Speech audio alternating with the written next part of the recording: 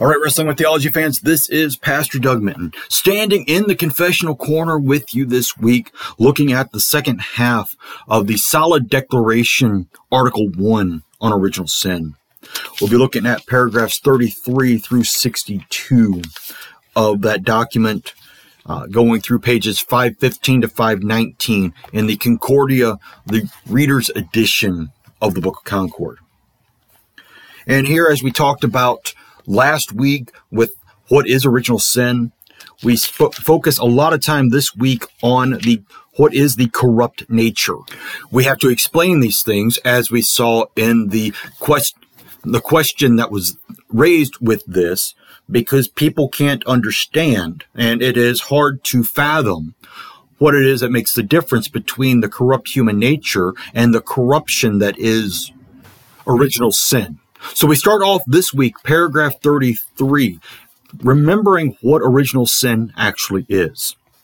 Original sin is like a spiritual poison in leprosy, as Luther says in volume 7, page 233. It has poisoned and corrupted the whole human nature, so that we cannot show and point out to the eye human nature by itself or original sin by itself. Nevertheless, there is the corrupt nature, or the essence of the corrupt person, body and soul, the person himself, whom God has created. Original sin dwells in a person. It also corrupts the nature and essence of the entire person. And there is original sin, which dwells in human nature or essence and corrupts it. They are not one and the same thing. For example, in outward leprosy, the body that is leprous and the leprosy on or in the body are not one thing, but properly speaking. But a distinction must also be maintained between our natures as created and preserved by God, in which sin is dwelling, and original sin, which dwells in the nature. These two things can and must be considered, taught, and believed separately according to the Holy Scriptures. So again, original sin, as the corruption of our nature, and our corrupted nature are two different things. Original sin dwells in a person, but it also corrupts that person so that they are unable to fulfill God's commands by themselves. We pick up in paragraph 34. Furthermore, the chief articles of our Christian faith drive and compel us to preserve this distinction. For instance, in the article of creation, Scripture testifies that God has created human nature not only before the fall, but that it is God's creature and work also since the fall. See Deuteronomy 32:6, Isaiah 45:11, 54:5, 64:8, Acts 17:25, and Revelation 4:11. Job says, "Your hands have fashioned and made me, and now you have destroyed me altogether. Remember that you have made me like clay, and will you return me to the dust? Did you not pour me out like milk and curdle me like cheese? You clothed me with skin and flesh and knit me together with bones and sinews. You have granted me life and steadfast love, and your care has preserved my spirit." Job 10:8-12. David says in Psalm 139, 14-16, "I praise you, for I am fearfully and wonderfully made. Wonderful are your works. My soul knows it very well. My frame was not hidden from you when I was being made in secret, intricately woven in the depths of the earth. Your eyes saw my unformed substance. In your book were written every one of them, the days that were formed for me, when as yet there were none." In Ecclesiastes of Solomon, it is written, "And the dust returns to the earth as it was, and the spirit returns to God who gave it." Ecclesiastes 12:7. These passages clearly testify that God, even since the fall, is the creator of mankind. He creates his body and soul.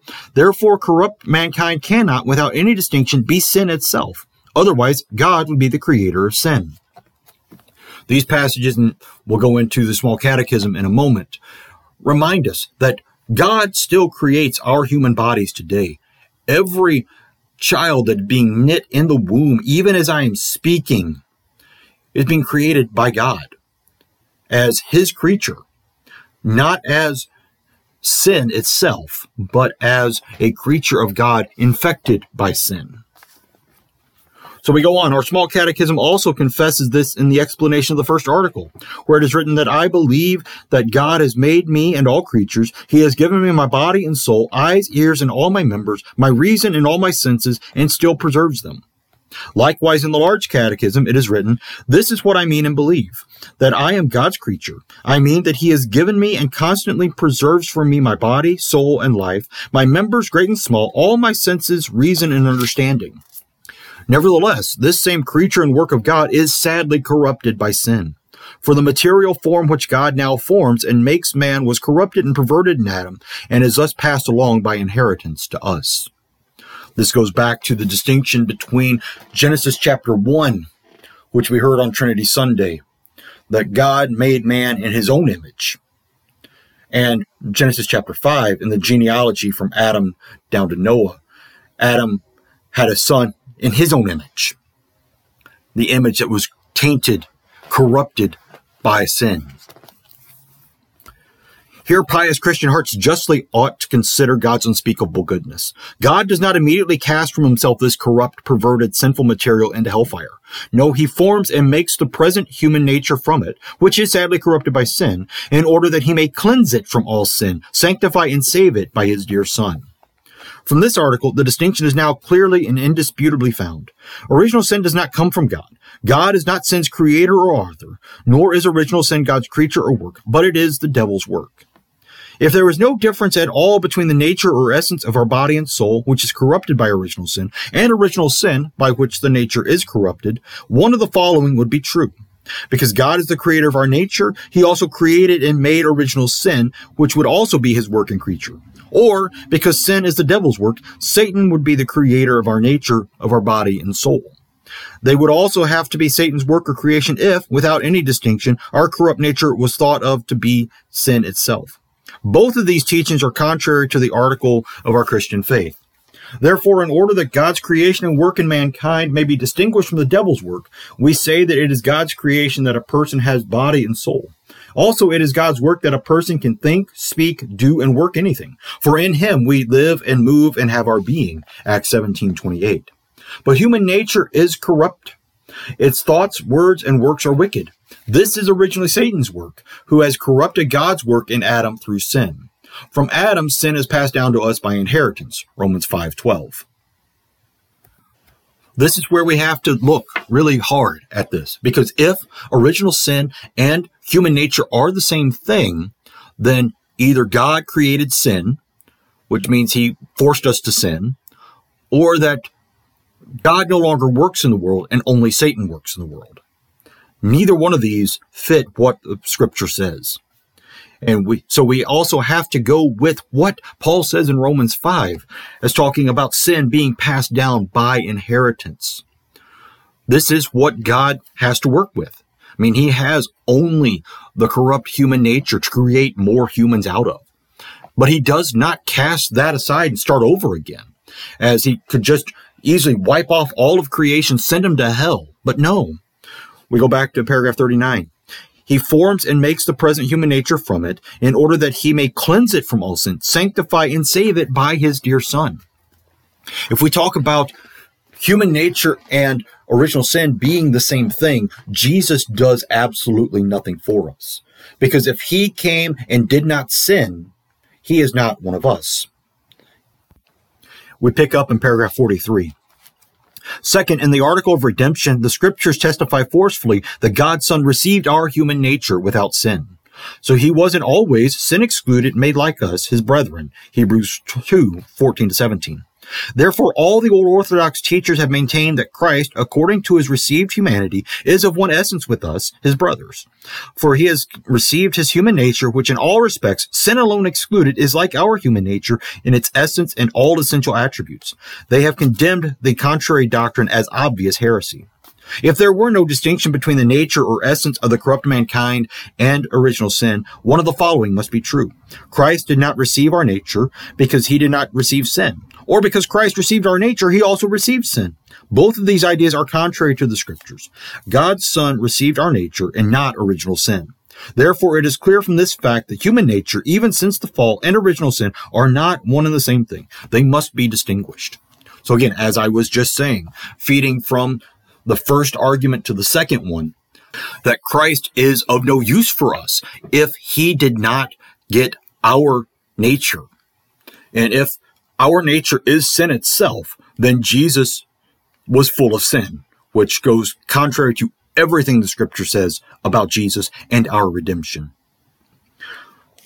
Now we move from creation through redemption. Now we get into sanctification in paragraph 45. Third, in the article of sanctification, scripture testifies that God cleanses, washes, and sanctifies mankind from sin. 1 Corinthians 6:11 and 1 John 1:7. And that Christ saves his people from their sins. Matthew 1:21. Sin, therefore, cannot be a person himself. For God receives a person into grace for Christ's sake, but God remains hostile to sin eternally. Therefore, it is unchristian and horrible to hear that original sin is baptized in the name of the Holy Trinity, sanctified and saved, and other similar expressions found in the writings of the recent Manichaeans. We will not offend simple-minded people with further examples. So if God washes, cleanses, and sanctifies man, but if man is sin, God is sanctifying sin, which God cannot do, because God is eternally hostile to sin. Now we go into the other big thing, the article on the resurrection, starting in paragraph 46. Fourth, in the article of the resurrection, scripture testifies that precisely the substance of our flesh, but without sin, will rise again. 1 Corinthians 15, verses 42, 54 to 57. In eternal life, we shall have and keep precisely this soul, but without sin. If there was no difference at all between our corrupt body and soul and original sin, one of the following would be true, contrary to this article of Christian faith. Our flesh will not rise again at the last day, and in eternal life we shall not have the present essence of our body and soul, but another substance or another soul, because then we shall be without sin. Or at the last day sin will also rise again, and will be and remain in the elect in eternal life. Now we think about it in terms of the resurrection. If man's human nature and original sin are one and the same thing, then either we get something completely different when we rise from the dead, or we are raised for eternal life as sinners. And that is exactly opposite of what the Bible teaches about the resurrection on the last day. So he ends up this section in paragraphs 48 and 49. It is clear that this teaching, with all that depends on it and follows from it, must be rejected. For it is asserted and taught that original sin is the nature, substance, essence, body, or soul itself of corrupt mankind. It is taught that between our corrupt nature, substance, and essence and original sin, there is no distinction whatever.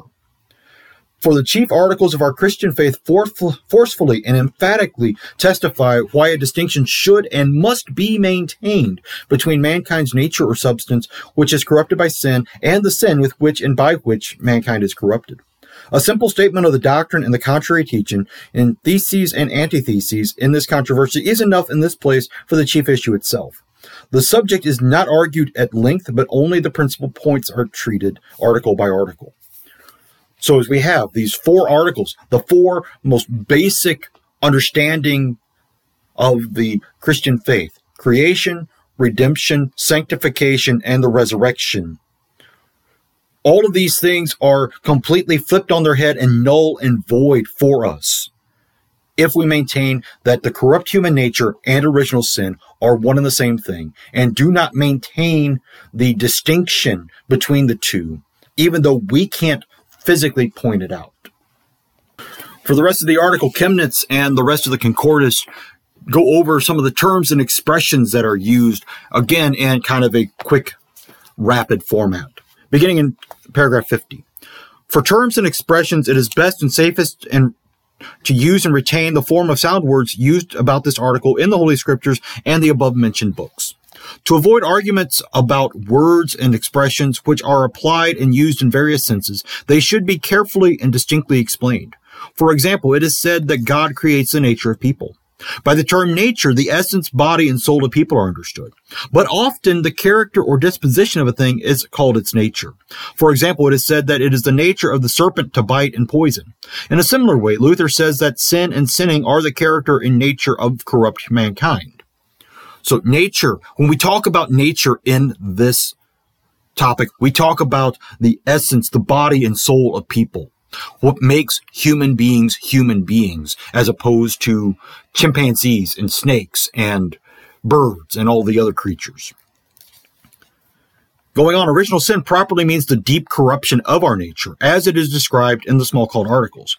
But sometimes the concrete person or the subject, that is, the person himself with body and soul in which sin is and dwells, is also included under this term because a person is corrupted by sin, poisoned, and sinful. For example, Luther says your birth, your nature, and your entire essence is sin, that is, sinful and unclean. Luther himself explains this by nature sin, person sin, and essential sin. He means that not only the words, thoughts, and works are sin, but that the entire nature, person, and essence of a person are altogether corrupted from the root by original sin. When we talk about nature sin, or person sin, or essential sin, it is not that they are the things that make up the nature or the essence. It is what is corrupting that. Yes, we are by nature sinful and unclean. We accept that. We acknowledge that. We confess that in our confession of sins. But that is not going and saying that everything that is us, everything that makes us human is sin. Paragraph 54. A congregation of ordinary people ought to be spared the Latin words substantia and accidents in public sermons, for they are unknown to ordinary people. But learned people among themselves, or with others to whom these words are not unknown, may use such terms in discussing the subject, as Eusebius, Ambrose, and especially Augustine, and also still other eminent church teachers have done. For these terms were necessary to explain this doctrine in opposition to the heretics. The terms assume a division that has no middle ground. So everything that exists must either be substantia, that is a self-existent essence, or accidents, an outward thing that does not exist by itself essentially, but is in another self-existent essence and can be distinguished from it. Cyril and Basil also use this distinction. Among others, the following is a sure, indisputable axiom in theology. Every substantia or self-existing essence, so long as it is a substance, is either God himself or God's work in creation. In many writings against the Manichaeans, in common with all true teachers, Augustine has condemned and rejected the following statement after due consideration and with seriousness. Original sin is man's nature or substance. Like Augustine, all the learned and intelligent have also always maintained when something does not exist by itself, it is not a part of another self-existing essence, but exists subject to change is another thing. It is not a substantia. That is, it is not something self-existing. Instead, it is an accident. That is, it is something accidental. So Augustine is accustomed to speak in this way constantly. Original sin is not human nature itself, but an accidental defect and damage in the human nature. Before this controversy, people spoke in this way. Also in our schools and churches, according to the rules of logic, freely and without being suspected of heresy. They were never condemned on this account either by Dr. Luther or any Orthodox teacher of our pure evangelical churches. So, substantia, substance. This is something that exists in and of itself. Accident, which we get the word accident, which has absolutely nothing to do with the original Latin meaning, as our English meaning does now, is anything that is a byproduct of that, anything that exists in that other substance, but just is used to differentiate it from other alike substance. Like accidental would be whether you have brown hair or blonde hair or blue eyes or green eyes, whether you are 6'8" or 4'3". Those are all accidents in this understanding, which is why these words should be kept out of public sermons for the lay people, because when we think accident, we think of an accident, whether a car accident or accidentally hitting somebody or something like that. That is not what is being talked about in this argument. So we get all kinds of ideas and all kinds of craziness going on because people have other meanings for these words. And we want to make sure everything that we use is exactly what we need it to be and what it means for us and for our hearers. And we must also go back to the idea that, yes, everything that exists is either God or God's creation. There is nothing else in this world, in this universe. Picking up in paragraph 57. It is the indisputable truth that everything that is either a substance or an accident, that is a self-existing essence or something accidental in it. This has just been shown and proven by testimonies of the church teachers. No truly intelligent person has ever had any doubts about this. Therefore, necessity constrains here, and no one can avoid it. If the question is asked whether original sin is a substance, that is something existing by itself and not in something else, or whether it is a non-essential quality, that is something not existing by itself but in another, one must confess directly and firmly that original sin is no substance but an accident, a non-essential quality. For this reason, too, God's church will never be able to have permanent peace in this controversy. But instead, the dissension will still grow stronger and continue if the church's ministers remain in doubt about whether original sin is a substance or an accident, whether it is rightly and properly named so. If the churches and schools are to be thoroughly relieved of the scandalous and very mischievous controversy, it is necessary that everyone be properly instructed about this matter. So we must truly have an understanding of what words we are using and how we are using them. But if it is further asked what kind of accident or non-essential quality original sin is, that is another question. No philosopher, no papist, no sophist, indeed no human reason, however sharp it may be, can give the right explanation of this. All understanding and every explanation of it must be derived solely from the Holy Scriptures. They testify that original sin is an unspeakable evil and such an entire corruption of human nature that in it and all its inward and outward powers, nothing pure or good remains. Everything is entirely corrupt, so that because of original sin, a person is truly spiritually dead in God's sight. Ephesians 2:5. All a person's powers are dead to what is good. In this way, then, original sin is not weakened by the word accident. It is explained according to God's word, the way Dr. Luther has written with great seriousness against the weakening of original sin in his Latin exposition of Genesis 3. Accident, a non-essential quality, serves only to show the distinction between God's work, which our nature is, even though it is corrupt, and the devil's work, the sin that dwells in God's work and is the most profound and indescribable corruption of it.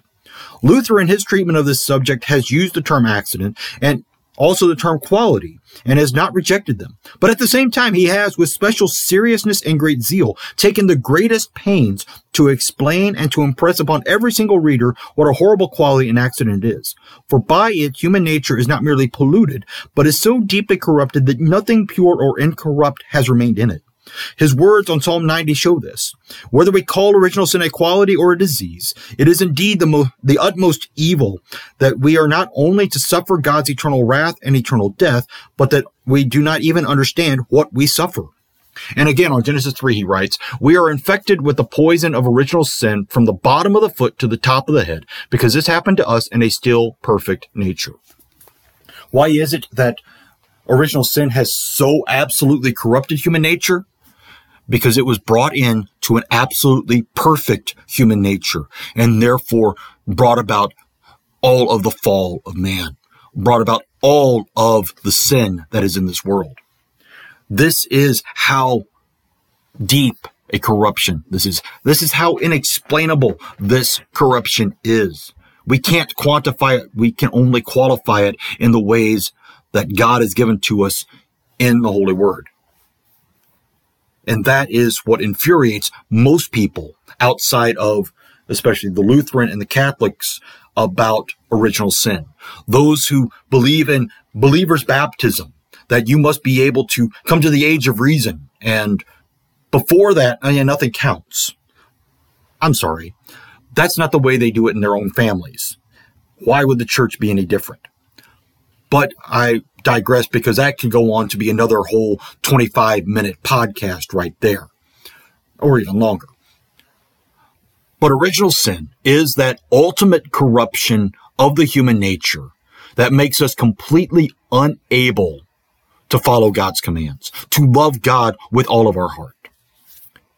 And that is where we begin our understanding of the formula of concord, with that most basic doctrine that if we get this wrong, so much else is wrong in our teachings.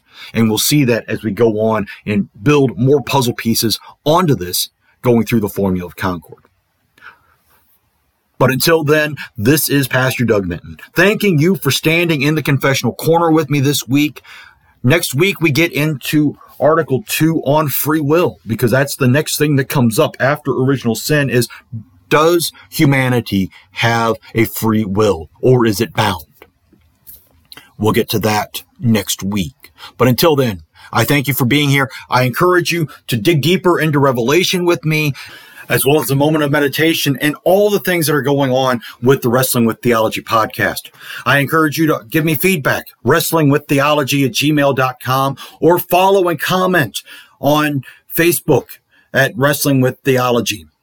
I pray that this week, the study of the original sin, the corruption that is in our nature, truly strengthens you to wrestle with the theology that is around you, but most importantly, the theology that comes from within you. Amen.